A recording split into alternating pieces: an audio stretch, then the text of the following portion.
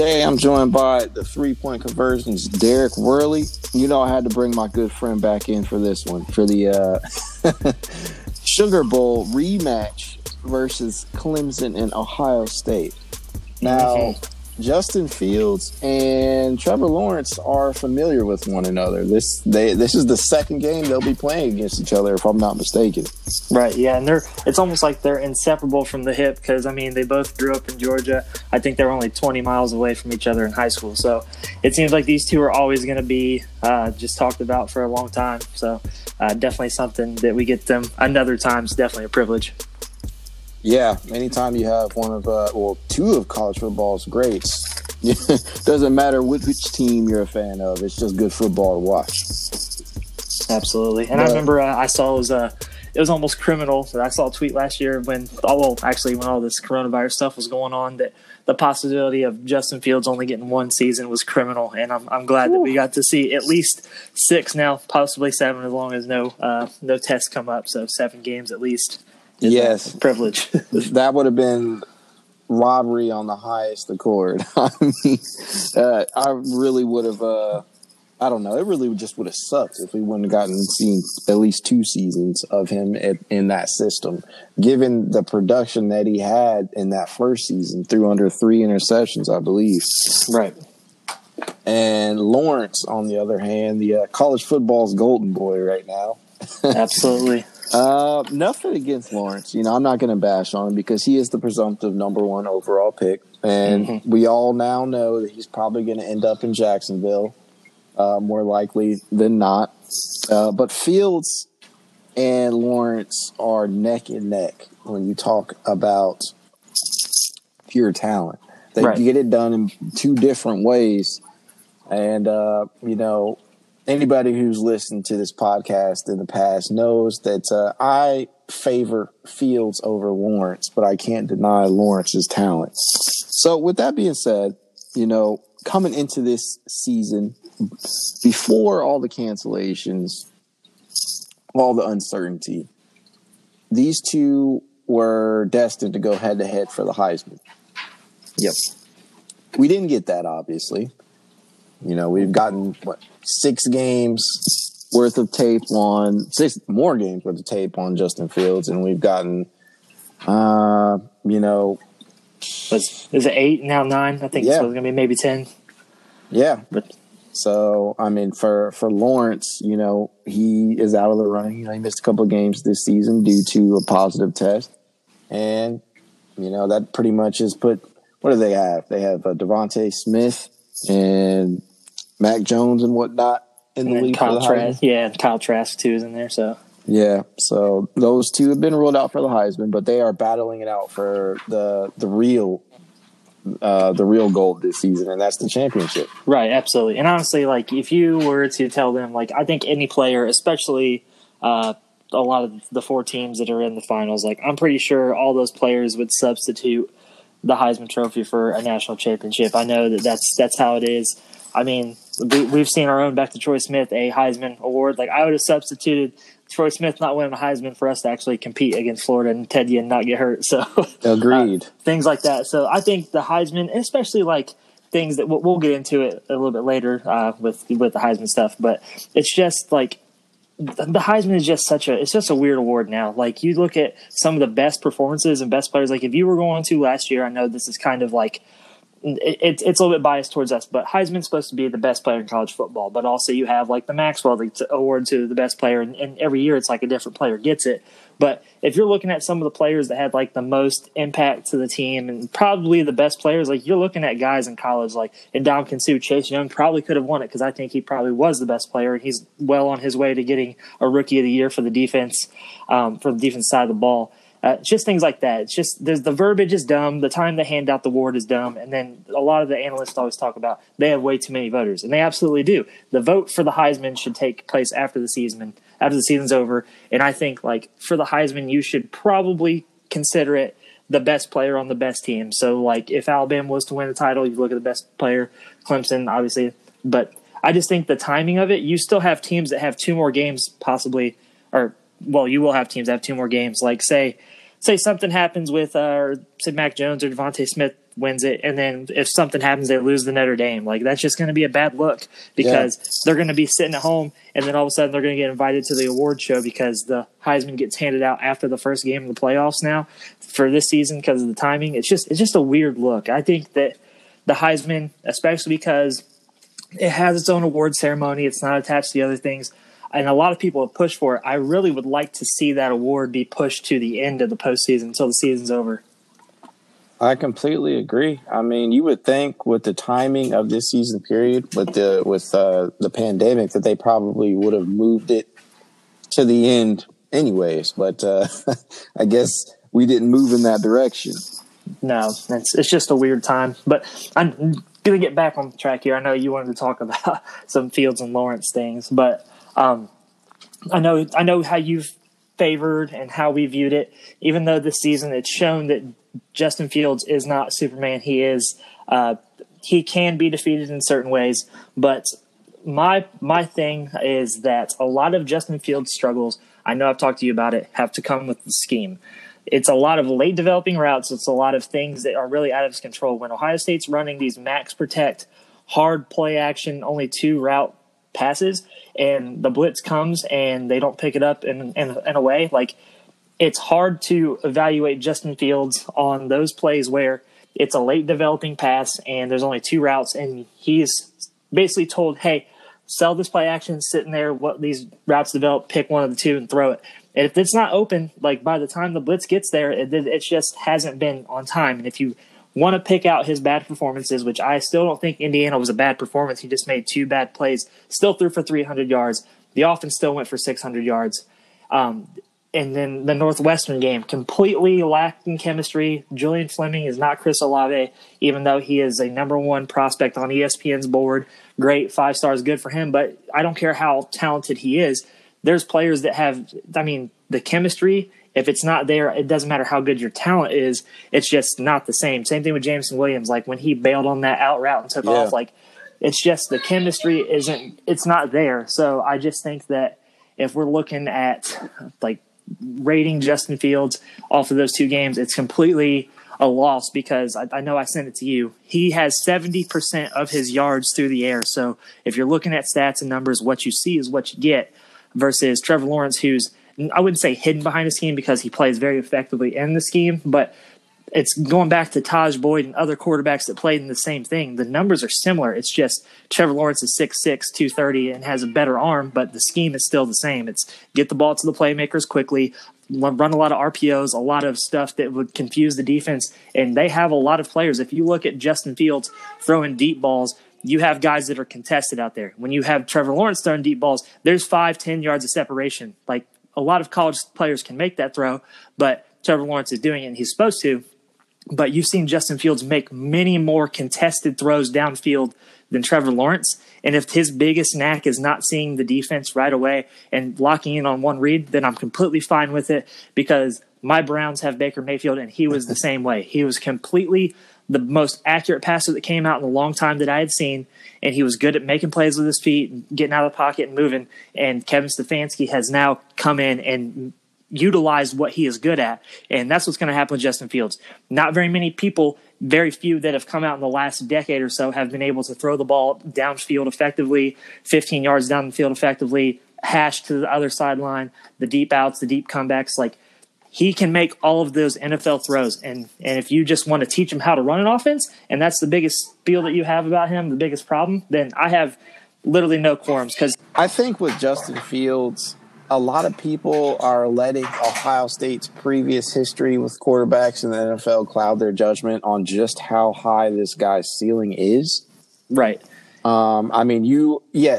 cannot deny, we can't sit here and deny that the last few quarterbacks that have come out of OSU have not amounted to anything just yet. Although I think that with some maturity, Dwayne Haskins can become a serviceable, starting level quarterback in the NFL. And I'll say this too: if you take, and this is what I've kind of said the last couple of days and seen it a little more, Dwayne Haskins is literally Jameis Winston, almost like copy and paste. They both have incredible arms. They both have the ability to just zip it in there. But the thing is, they take too many risks and they don't see the field enough. And that's what the problem was with Jameis Winston in the 30 for 30 club. But that's what Dwayne Haskins has. I've seen Dwayne Haskins rip the ball, make these seam routes like that very few people in the league would make, throw from any arm angle, things like that. It's just, he just does not see the field.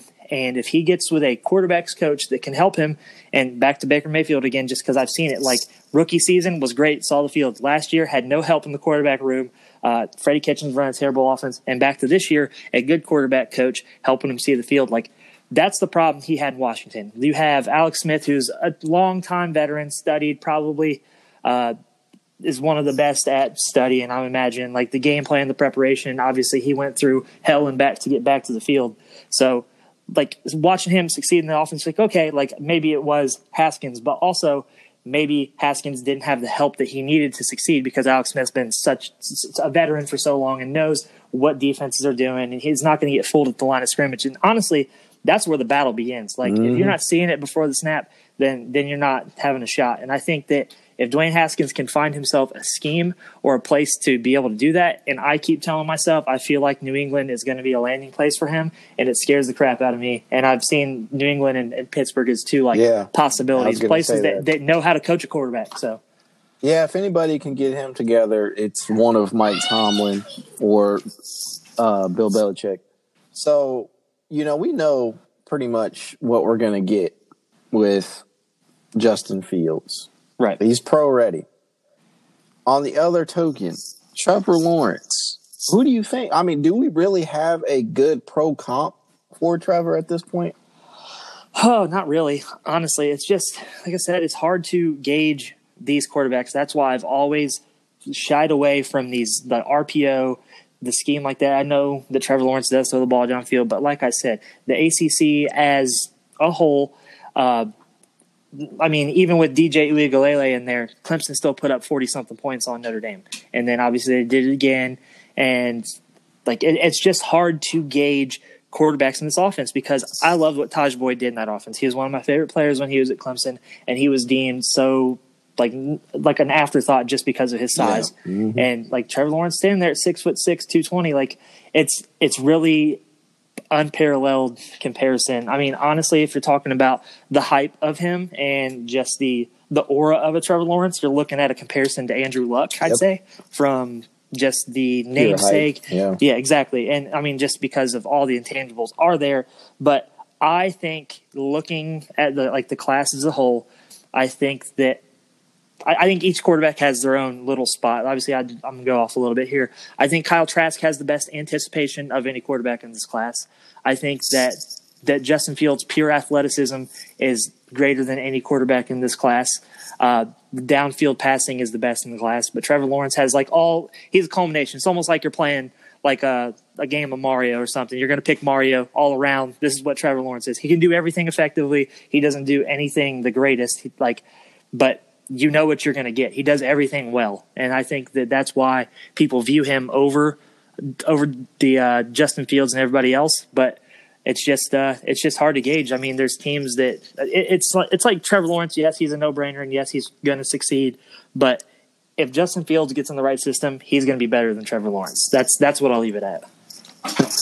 Good take. Okay, so you take a look at last year's game, 29-23 Clemson. We all know the end result. We all know that there was a miscommunication between Justin Fields and Chris Olave that could have won the game for them. But, I mean, Justin Fields in that game, 30 of 46, 320 yards, touchdowns, 2 costly interceptions. Yep. And honestly, this is Brent Venables. I know that there's an article that came out the last couple of days, but that's more testament to Brent Venables' scheme on the first interception because no one thought Isaiah Simmons was going to take off and play the deep safety spot. And just obviously he was the best player in college football, I think, last year. But yeah, obviously they were costly. But the thing is, it's an interesting storyline.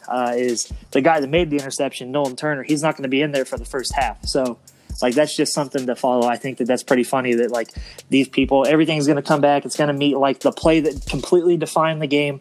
All the players are going to be back. The player that threw it, that intercepted it, that broke off the route, but one of them's going to be missing for the first half. So, I just think that's so interesting. Agreed.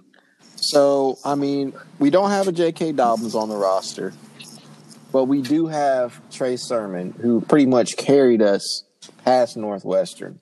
Right. I'm hoping that he can fill a similar role to J.K. in this Sugar Bowl, just because, I mean, you look at J.K. in that game. He only had 18 carries, but almost rushed for 200 yards. Right. So impactful in a game where Justin Fields wasn't quite himself. I mean, again, he did have over 300 yards, but like you said, Venables was able to play a great scheme against him in that game. And another year in this system with yet another big-time receiver in Chris Olave. Are you thinking that we're going to have a better shot at winning this game? It just all depends on a couple things, obviously. It depends on whether or not Ryan Day wants to stick with the run game. Because, I mean, I know you mentioned the numbers, but J.K. did get hurt for a little bit in that game last year, and then he wasn't as effective after those huge first quarter carries. But it's just Ohio State did not put their foot on the gas and they hammer them home. Like, they had those empty possessions. Well, just came away with field goals. And it just blows my mind that, like, if you're looking at some of those misfortunes, like there's another play that people are really forgetting about. Obviously the fumble that was overruled, which blows my mind still, because they just take away touchdowns from Jordan Fuller. That was my first take, because he scored one against Michigan State that got called back for a complete bogus block call, and then this one. So Jordan Fuller just apparently they didn't want to give him touchdowns. But on the first possession of the game, like, Garrett Wilson made that catch and they ruled it dead, and Ohio State snapped it. J.K. was gone. He was scoring. There was nobody there, and they blew that play dead, and then they gave the ball to Ohio State at the inside the 10, wherever it was, but they got a field goal. But had they not blown that play dead and J.K. would have got the ball, he was gone. I don't know if that's like something that you remember, but I remember them, and they blew it dead, and the players were still playing, but he got to like the 10-yard line, and there was literally nobody around him blocking on the scheme on the edge, and that just seemed to be like the all game long. They just couldn't get enough. J.K. caught that one in the end zone. He was flying through the air. He stuck the ball over, and then instead of just after it reached across the plane, tucking it and landing, he held it out and landed, and the ball moved in his hands, even though we're all pretty sure he caught it. It's just a ton of misfortune, but, I mean, still they didn't close it out, and I understand. But I think the targeting is still the one that gets talked about. Shaun Wade. For the end of time, that was literally like everyone talks about, oh, there's no such thing as momentum, but there absolutely is. It was third down. Ohio State was going to get the ball back. They could have easily been up 16-0 at halftime, maybe even more. And that just completely changed. Yeah. Yep, it changed the scheme of everything.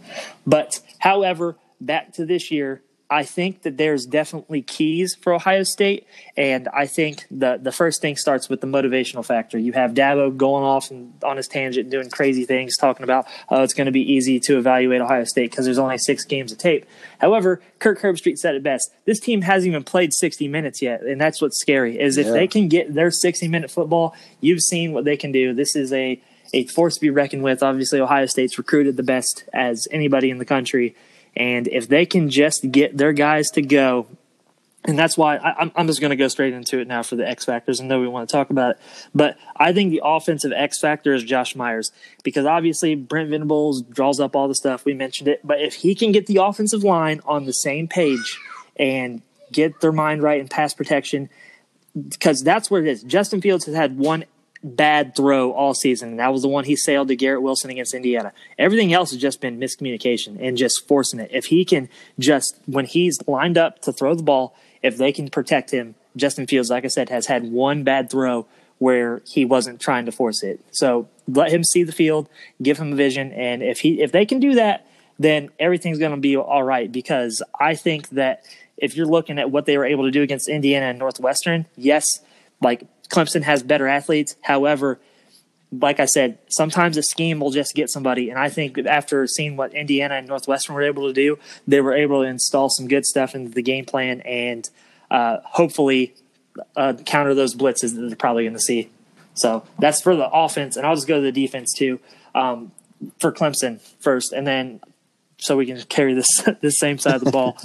For Clemson's defense, it's got to be James Skalski, because with Turner being out, that's a big deal, I think. And he's missed a lot of time this season with targeting. I think he was a close contact or something. I remember he missed some time, maybe to an injury too. But this man is really good. He's got to keep the defensive line, and that's going to be where it starts. He's going to be the one that gets the call from Ben Venables on the sidelines. He has to play just as much as a game with Josh Myers and Justin Fields at the line of scrimmage to force confusion, and that's why I think the X factor is it's the same spot. Like, you have center looking at linebacker, and that's where the game is going to be won, honestly. I think that if Ohio State's offense can move the ball, then I think we have something here. But if Venables can outcoach Ryan Day, I don't think Ohio State has an absolute chance. So that's just that side. So, okay, so tell me a little bit about the X factor on Clemson's offensive end. All right, so Clemson's offense, I think this is pretty obvious. I know this is not really digging too much, but it's got to be Travis Etienne, because last year Travis Etienne in the passing game was what separated the game for Ohio State and Clemson, which leads me to the defense. And I put 2 X factors for Ohio State, and that's both the defensive tackles, Tommy Togiai and Haskell Garrett, because these guys have been playing outside of their minds this season, and it's just a little bit different script, honestly, because if you're looking at what Ohio State's done in the past effectively, it's been the edge rushers from the Bosas to Chase Young, but now you've got your strength of your defense is on the inside right now at the defensive tackle. I'm not saying Jonathan Cooper, Tyreek Smith, and Zach Harrison and Javonte Jean-Baptiste, they're rotational guys, aren't as effective, but that is where the bread's going to be won. If they can force a problem for Clemson, it's coming right into the face of Trevor Lawrence and stopping Travis Etienne in the backfield, and then they're in business. So I think that's got to be where the matchup's won. A lot of offensive line, defensive line stuff, because I think the skill players speak for themselves. But I think if Ohio State's defensive tackles, especially the rest of the line, can get a push, I think that they can at least keep themselves in this game. I think this game is going to be won on the trenches and on both sides. Like you said, the skilled positions, we already know what each of these guys bring. Chris Olave, Travis Etienne, both really good in last year's game. So we know what we're going to get, hopefully, on both ends from both of these two teams. Right. And another thing to look at, too, I know that this is a little bit different, but Clemson's 2 starting corners from last year, Trayvon Mullen and A.J. Terrell, they're both gone. So you have a completely different set of Clemson DBs that are trying to stop Ohio State. And I remember there was a big article that came out before the game last year, and everybody seemed to think that they knew that Clemson was just going to shut down Ohio State. But look at the numbers. Ohio State outgained Clemson by 100 yards last year. And, it's not like Clemson moved the ball downfield. It was big play after big play after big play. All of their, Trevor Lawrence's touchdown and Travis Etienne's touchdown, they had 2 touchdown plays of over 50 yards. And Ohio State moved the ball on Clemson almost all game last year. It's just they just came up short in the red zone, as we mentioned earlier. So if they can eliminate those big plays, it's just going to be a different story. But back to the receivers, this is a challenge. This is going to be the best set of receivers that Clemson has seen all season. This is going to be the most talented team, regardless of how many games they've played. I know that's the thing, but Ohio State's going to bring it to Clemson. Obviously, last year, I just remember that was walking away. Obviously, I was frustrated with the outcome, but I don't think I had seen as hard of hitting of a football game in my lifetime since probably watching Ohio State Michigan in 2002. I walked away saying, my goodness, everybody was hitting people out there. And I think that it's just going to be even more this year because you have angry elves out there. Pretty much. It's just talking crap back and forth. And I know Armani Rogers, the Clemson wide receiver, came out and said that they don't have beef with Ohio State. They have beef with us. Saying that we don't care about them. And it's not setting up for a good time. I think this pregame routine, this stuff is going to be wild. I think that there's probably going to be some scrumming going on early in the game. But I just think that if you're looking at someone to prove a point, you're looking at Ohio State's front 7 on defense to prove a point and basically help their secondary out. If I'm saying the game's going to be won, it's going to be won by the Ohio State front 7 because I think the offense will have a plan. I think they'll put points on the board. I think that obviously Clemson will have a plan, but if Ohio State's front 7 can come out and lay the wood and keep them in this football game, I think that Ohio State has a good chance. Yeah, if they're not up for this game, they have no shot at winning the title. There's so much bulletin board material. Right. everybody on that front seven for Ohio State is an NFL player. Like literally both the D tackles I mentioned and the D ends I mentioned, their starting front four are going to be playing on Sundays. Pete Warner's going to be playing on Sundays. He's shot up the draft boards. He's probably going to be a second or maybe even third round pick. Baron Browning, same thing, shot up the draft boards. The weak link, honestly, is Tuf Borland just because of the speed deficiency. But he's just like Skalski, like doesn't have the speed, but has the mindset, been a three-time captain at Ohio State. Like he's going to get the guys in order. So I think that like this could be like obviously last year was good. I think that just from the motivational aspect of it, obviously you hope Ohio State doesn't come out too pumped up and lose the edge, but I think that this is something that they've dreamed of. It's a little bit different of a script because Clemson's got that title under their belts with Lawrence. I think it means a little bit different to them. Like Ohio State Clemson doesn't feel like they stole the game. Ohio State feels like the game was ripped away. So I think that there's two different motivational aspects. Clemson thinks it's business as usual. Ohio State's pissed because they think that they got this game stolen from us last year. So that's where I think the motivational aspect is the key. A lot of disrespect has been thrown out there over these last few weeks from Clemson. We'll have to see how this turns out. Obviously, we're hoping it pulls in favor of Ohio State, but we'll find out here shortly. Oh man. Right. I just have to address some of these rumors that I've heard. I don't know if there's any truth to them, and I'm sure there's not because we hear rumors like this all the time.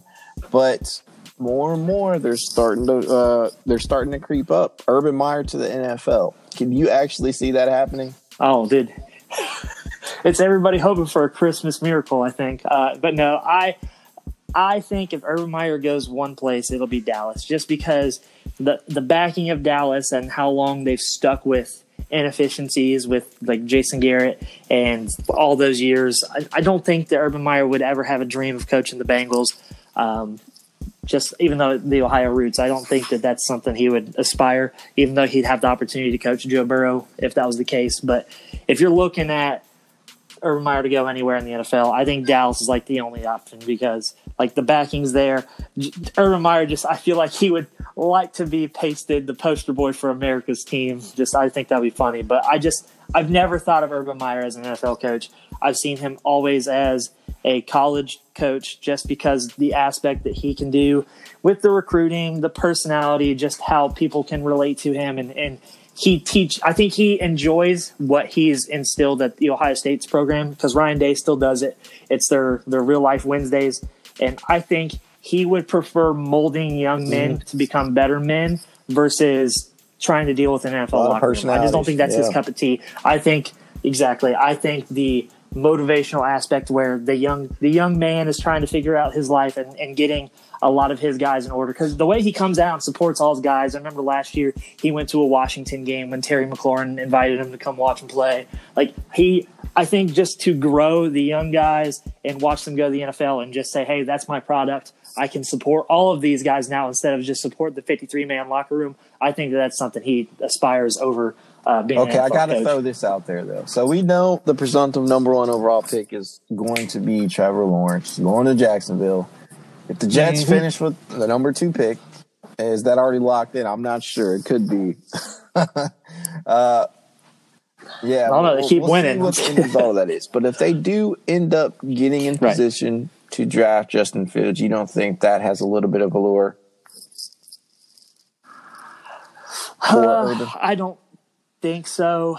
Yeah, I don't know. I don't see it. I just don't see Urban as a Jets head coach just because, like, yes, you could take over the Jets, and yes, you have Trevor Lawrence, but I know they've come out and won a lot of games, or the last 2 or the last 3, but I just don't think that that's something that he would really care for, just because, like I said, just watch the Jets fans. They're just as bad as the Knicks fans on draft night. Like, boo, they're boo this, with boo Fields, that. you think I don't think that anybody like really that? wants. I think that they would cheer it, but I just think there's so much to work on with the Jets, and just look at the toxicity. I would say, just like how the whole Quinnen Williams situation has been handled, Jamal Adams has been handled, Le'Veon Bell has been handled. I just don't think that that's a place that Urban Meyer would want to go. That's just toxic waiting to happen. Sad to say that could be definitely a possibility for Justin Fields. Yeah, I just the more I think about it, the more I really like the idea of Justin Fields to Atlanta. I think that would be the best place to him to go. I think Matt Ryan could really mold Justin Fields into being something great because, I mean, yes, Atlanta's got the bad record, but Atlanta's offense has always been good. It seems like they'll find a way to blow it on the defensive side of the ball. But, like, if you're looking at Atlanta for a three-quarter football team, they're probably the best three-quarter football team in the whole NFL. Yeah. They just find a way to blow it in the fourth quarter.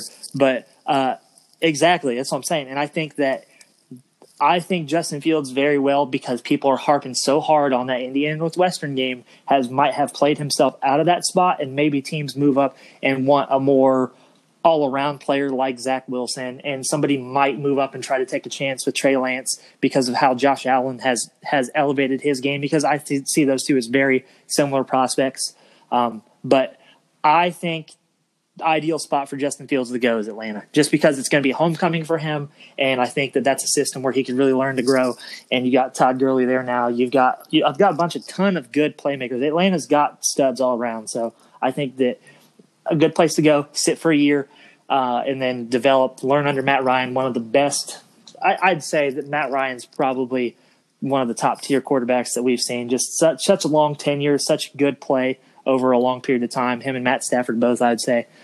So learn from one of the best to do it. Definitely the best in terms of stats-wise for the Atlanta franchise. Not taking away anything from Mike Vick, but just as a pure quarterback. Absolutely. Yes, Michael Vick was electrifying, but Matt Ryan, personifies what it means to be a pro-level quarterback. Very talented, not given a lot to work with at this point in time in regards to the defense that backs him, but he can still get it done offensively. Which brings us to another thing, too. I know we didn't say it, but maybe I said Dallas, but maybe if Justin Fields goes to Atlanta, maybe that might be something to lure Urban Meyer. I don't see him as a Falcon guy, but that could be something different because there's a lot more pieces to work with in Atlanta than there is in New York. All right, man. So who do you think is going to win the Heisman this year? I know that Fields and Lawrence are out of the running. I know that, that we have a ton of other really good options, and this could actually be the first year that a wide receiver wins it. So who do you think is going to win? I think Devontae Smith should win the Heisman. I know we didn't say it, but if we're talking, I think that in terms of what he's done, I think that that's the best player in the country in terms of stats per position. I think that Devontae Smith deserves to win the Heisman. Obviously, he got the AP Player of the Year, so he's not going to go shortchanged. Thanks for dropping by, man. It's always good to talk college football with you. Make sure you guys check out Derek on the 3 Point Conversions Facebook page. He's already written quite a few articles, very well versed in the realm of college football. I'll go ahead and drop a link to that in the description as well. And you guys have a good day.